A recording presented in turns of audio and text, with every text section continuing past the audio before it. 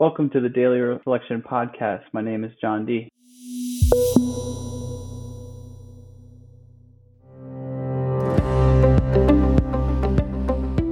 Pray, go to a meeting, call your sponsor, read the literature, and don't drink. AA for dummies. Before I could work the steps, I had that checklist and I could check it off, and then had this sense of peace and relief come over me because I was doing what I was supposed to do, and I just had to not drink until my head hit the pillow, and then wake up and do it again. And for me, that's what being humble is about. It's not thinking less or more of myself. It's about having a correct understanding of where I'm at and what my talents or treasures are, so I can share, so I can be useful in this world and be of service. God doesn't make bad days. Sometimes I just don't understand what the plan is, but that's okay. That's why I have that faith and that trust in my higher power. Welcome to the Daily Reflection Podcast with your hosts Michael L. and Lee M. On this show, we try to provide some inspiration through interviews with members of the recovery community. We are not aligned with any 12-step or recovery program, but you may hear them mentioned throughout the course of an interview. On the show today, John D. from Centerville, Virginia. Before we get to the show, if you're listening on a podcast app like Apple Podcasts, for example, and they give you the ability to leave a review or a rating, we would love to hear from you. It's going to help us improve the show and expand our reach. We greatly appreciate that. We hope you enjoy the show. Good morning, Lee. How are you? Good morning. I'm doing very well this morning. How are you, Mike? I'm great. What is on the schedule for today? So today we have John D. from Centerville, Virginia. It is March 21st, and he's here to share with us on the daily reflection for today, which is material and spiritual well-being. Outstanding. Well, John, welcome to the show. It's great to have you on the podcast. Thank you. Good morning to you both. So, John, why don't you introduce yourself to the audience? Let them know who you are, where you're from. Maybe talk a little bit about your sobriety date. Sure. My name is John D. Currently reside in Centerville, Virginia. I grew up in Alexandria, Virginia, and actually was born in Brazil, and lived in Iowa for a bit. My sobriety date is June 7th, 2018, so I got a little over 2 years. Let's get into the reflection, and then we'll talk a little bit about your program of recovery through the lens of that reflection. So if you wouldn't mind, could you get us started by reading the daily reflection for today? All right. March 21st, material and spiritual well-being. Fear of economic insecurity will leave us. Alcoholics Anonymous, page 84. Having fear reduced or eliminated and having economic circumstances improve are two different things. When I was new in AA, I had those two ideas confused. I thought fear would leave me only when I started making money. However, another line from the big book jumped off the page one day when I was chewing on my financial difficulties. For us, material well-being always followed spiritual progress. It never preceded, page 127. I suddenly understood that this promise was a guarantee. I saw that it put priorities in the correct order, that spiritual progress would diminish that terrible fear of being destitute, just as it diminished many other fears. Today, I try to use the talents God gave me to benefit others. I found that is what others valued all along. I try to remember that I no longer work for myself. I only get the use of the wealth God created. I never have owned it. My life's purpose is much clearer when I just work to help, not to possess. That's a big promise. As I read it, though, it says, like on the first line, having fear reduced or eliminated and having economic circumstances improved are two different things. What kinds of fears did you face when you were still drinking and, not yet in the program? Fear just kind of ruled my life. Like I share, I was totally uncomfortable with my existence, every waking moment, and even, sometimes when I was unconscious, like sleeping or whatever, I would wake up in a panic or, just like gripped by fear, anxiety, and it's just hard to even, communicate how how desperate I was to just kind of feel safe and secure, in my own skin, much less, in any situation where like other people or anything was involved. But yeah, I mean, I struggled with fear of, financial insecurity. But, when I was drinking and drugging, I didn't, it wasn't too much. I didn't care. I was just, I wouldn't pay the bills. I would, was irresponsible with, money, and it didn't make any difference to me. I didn't care because I wasn't, didn't think I'd be around that long. And so the reflection talks about spiritual progress being key. I saw that it put priorities in the correct order, that spiritual progress would diminish that terrible fear of being destitute, just as it diminished many other fears. Tell me a little bit about your spiritual progress. Has that changed as you've progressed in your recovery?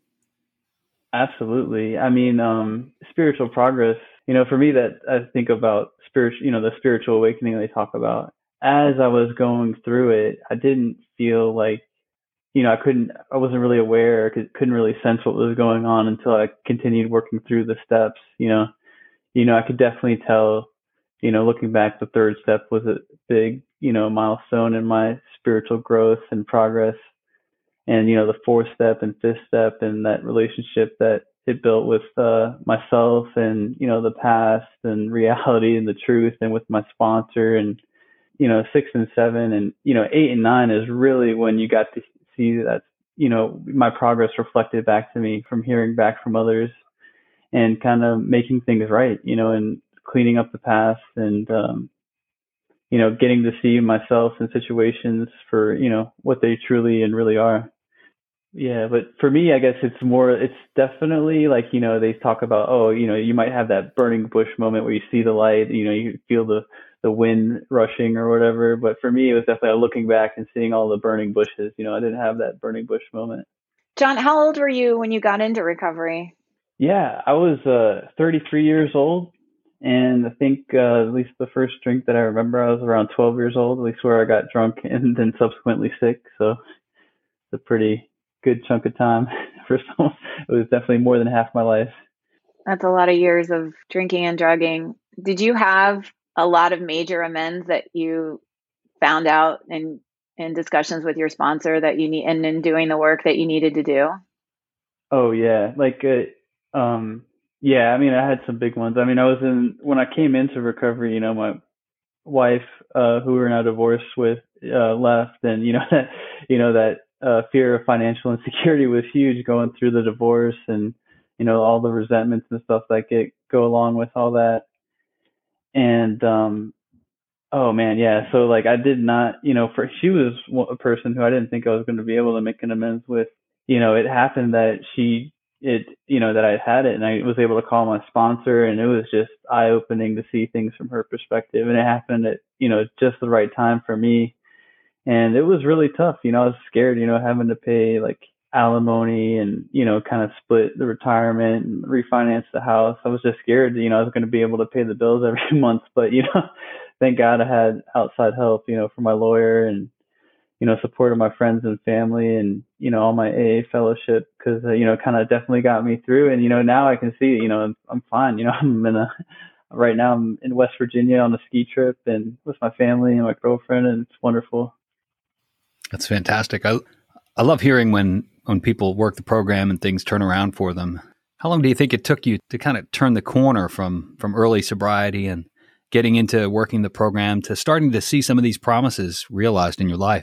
When I came into recovery, I was not ready and I was not willing. And like people talk about, I had that gift of desperation, and thank God I got in front of a group of drunks. Actually, the first meeting I ever went to was an NA meeting, and I didn't do anything they told me. I didn't call anyone. I didn't go back to the meeting, like, the meeting they told me to go to or anything. And, and thank God I had another friend who had a DUI. He was like, oh, my lawyer said I should probably start going to AA meetings. And I was like, okay, well, I started going to meetings. I went to the NA meeting Thursday, and then that was Sunday. And I just happened to go to the place that was my home group, that turned out to be my home group. They assigned me a sponsor. Thank God that's how they did it there. So I had someone that was, kind of was checking in on me.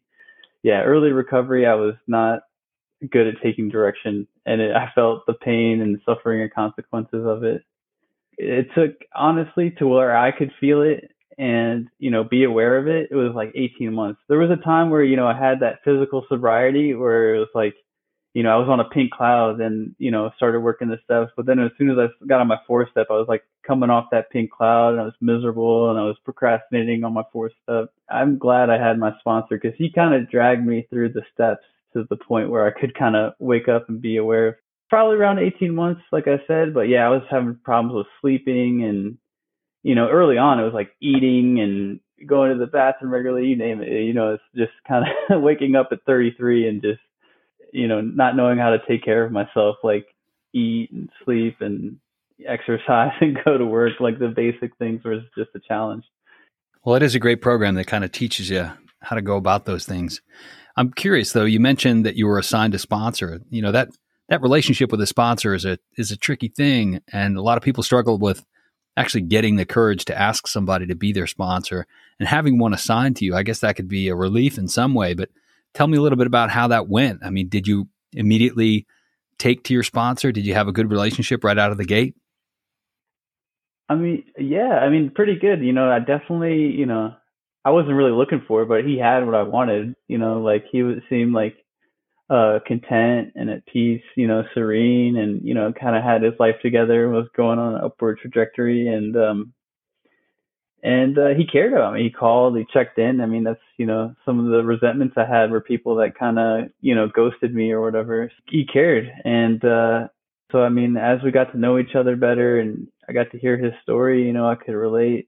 Yeah, I got lucky. So I was assigned a sponsor. And then that's how my home group works. Like they ask you, if your first meeting there, they ask if you have a sponsor. If you say no, they're like, someone in the meeting's like, I'm going to talk to you afterwards. And so that's how they operate. And they're, I don't know, that's exactly what I needed. So I thank God for that. Grateful that, there's, not everyone rubs you the right way, and not everyone, even with long-term sobriety, has what you want, but it's definitely what I needed. That group of drunks gave me that good orderly direction. And the other thing is they have the 5 basics, which I'm sure people have heard of. And it's, pray, go to a meeting, call your sponsor, read the literature, and don't drink. AA for dummies. Before I could work the steps, I had that checklist and I could check it off. And then had this sense of peace and relief come over me because I was doing what I was supposed to do. And I just had to not drink until, my head hit the pillow, and then wake up and do it again. And that got me to a place where I could work the steps and, get my, head on my shoulders well enough to be able to really work the steps. I love it. I think, once we make a decision to make a major change like this, the universe conspires to put us exactly where we need to be with exactly the right kind of people to help us succeed. And, it works different ways for different people.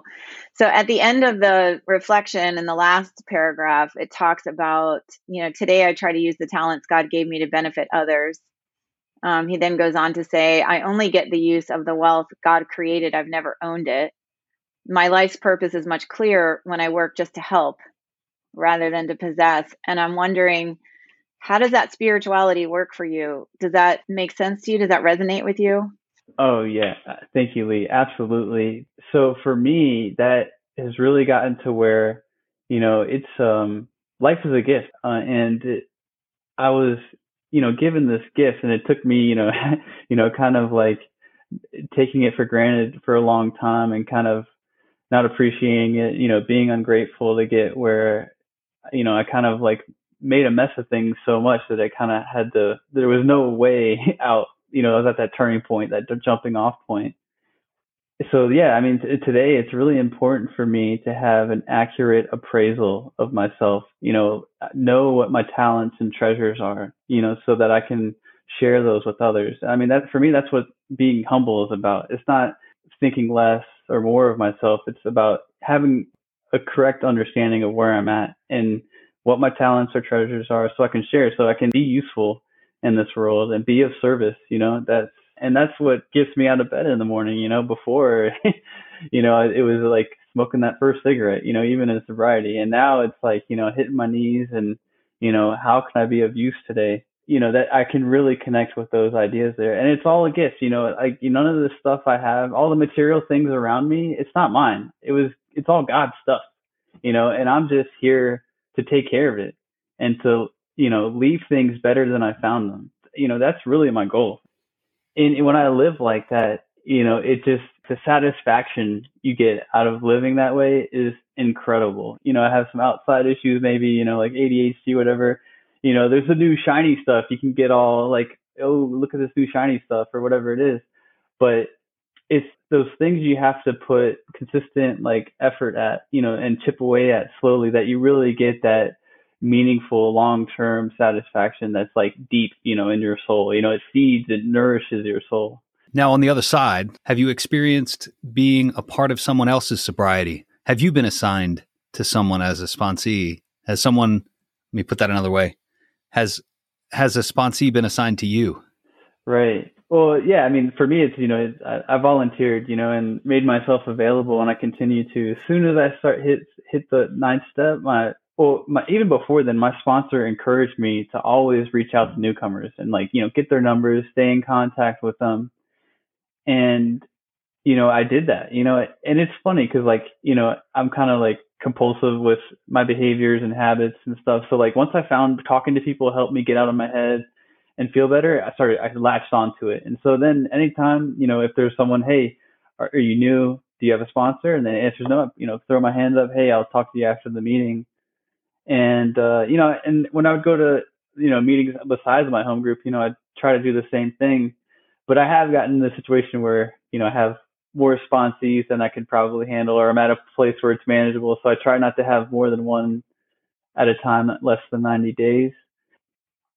So we usually ask folks what advice they have for the newcomer, but, I'm kind of interested in, maybe there are folks listening that are relatively new in their recovery and they've done the steps, and maybe they're just getting ready to begin that process of being a sponsor. Tell me what advice you would have for someone that's just on that precipice of, becoming a sponsor, beginning to put their hand up to sponsor others. Any advice for them?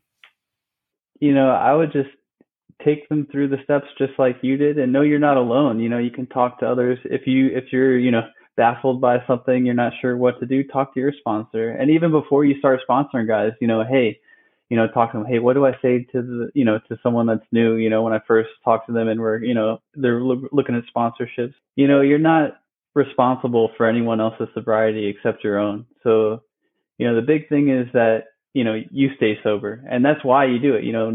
There's nothing else that works better than working with another alcoholic. So, just go for it, and you're not going to hurt, you're not going to hurt anyone, and that's on both sides of it, being a sponsee or being any type of sponsor relationship. The thing my sponsors told me to do, it did not hurt, What hurt was when I didn't take the advice, I didn't take the suggestions, and then I felt the pain of the consequence. Yeah, I would just say go for it, and you're going to make mistakes, and not even mistakes, it's you're going to learn. I don't think there's such a thing as failure, so we get feedback, so it's like we learn through our experiences. So for sure, just share your experience. We're not, none of us are God, we just share, our experience, and then hopefully others can relate. Yeah. And if people ask for advice, you can say, relate your experience. And some things are so obvious though, early in recovery, people are pretty insane still. So it's pretty easy for people to tell them what to do, or, and there's always the fellowship to fall back on. You can talk to your sponsor, talk to others, and see they would do or what they suggest. And, it's okay to say, I don't know, or, hey, this other guy has a similar experience, has been through that same thing. And, you should talk to him and get comfortable with being uncomfortable, because that's the only way for me that I think that I grow, when I'm doing new things, I'm in uncharted territory. That's when I'm, really growing the most. I love that so much. So you said a whole lot in there, but specifically you were talking about sort of that sense of responsibility when working with a newcomer as a sponsor. And I remember my sponsor telling me, that no human power can relieve us of our alcoholism. So I am not powerful enough of a human to make someone drink or to keep them from drinking. All we're doing is guiding them through the book and through the steps, and kind of like what was done for us. So as we begin to wrap up, is there any final thought that you would have for anybody who might be listening? Yeah, I mean, that's what I would say. I mean, for me, the being grateful is, something, you have to do for yourself, and it's kind of like something you have to work on. Like we were saying before, life is a gift, I have to appreciate it. And sometimes, things are hard, things are challenging. For me, God doesn't make bad days, like it's sometimes I just don't understand what the plan is, but that's okay. That's why I have that faith and that trust in my higher power. Yeah. And then that one part in the daily reflection where it talks about, that line in the big book that jumped out about financial difficulties.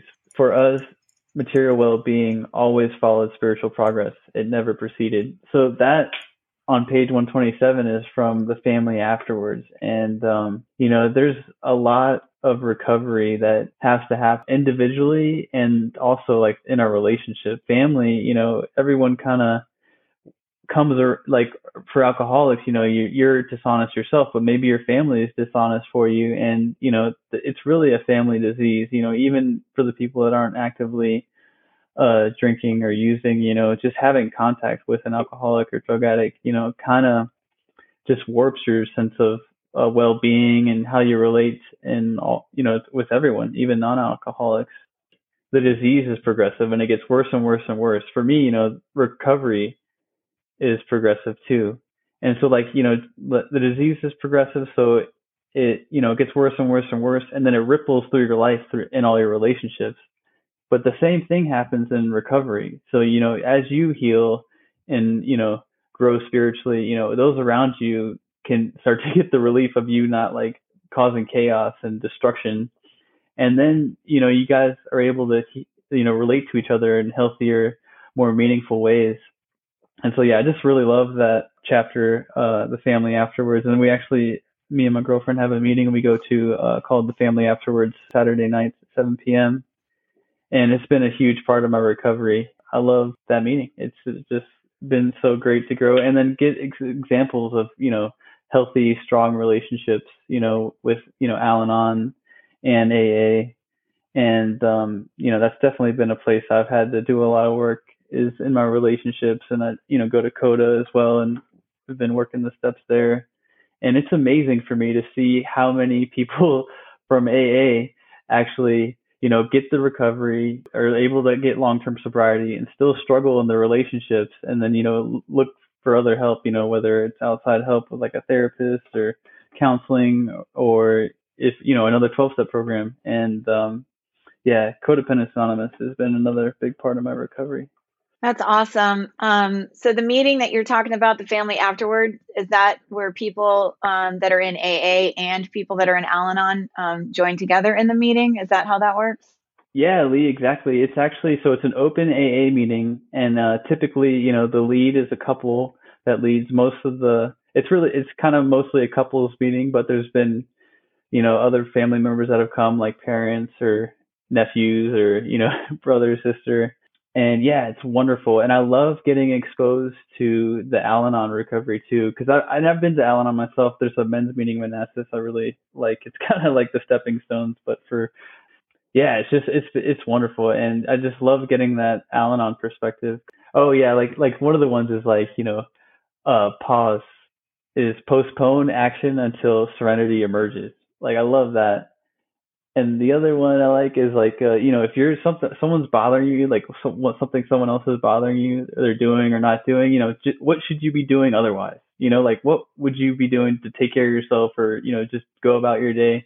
Because usually that just gets me to do the next thing that's on, that I should be doing and kind of let go of whatever's troubling me about someone else's actions or behavior that I'm powerless over. Thank you so much for sharing. We'll include how to find your family afterward meeting in the show notes. But thank you so much for coming, John, and sharing your experience, strength, and hope with us. It's been a beautiful discussion. Thank you so much. Thank you, guys. Very much appreciated. This is an awesome experience. Thanks so much to John for joining us today, and thanks to you, the listeners. Appreciate your support. If you want to follow us online, you can find us on Facebook at facebook.com/groups/Daily Reflection Podcast. You can find us on Twitter at Daily Reflector. You can read about recovery on our blog at blog.dailyreflectionpodcast.com. Thanks, everyone. Have a great day.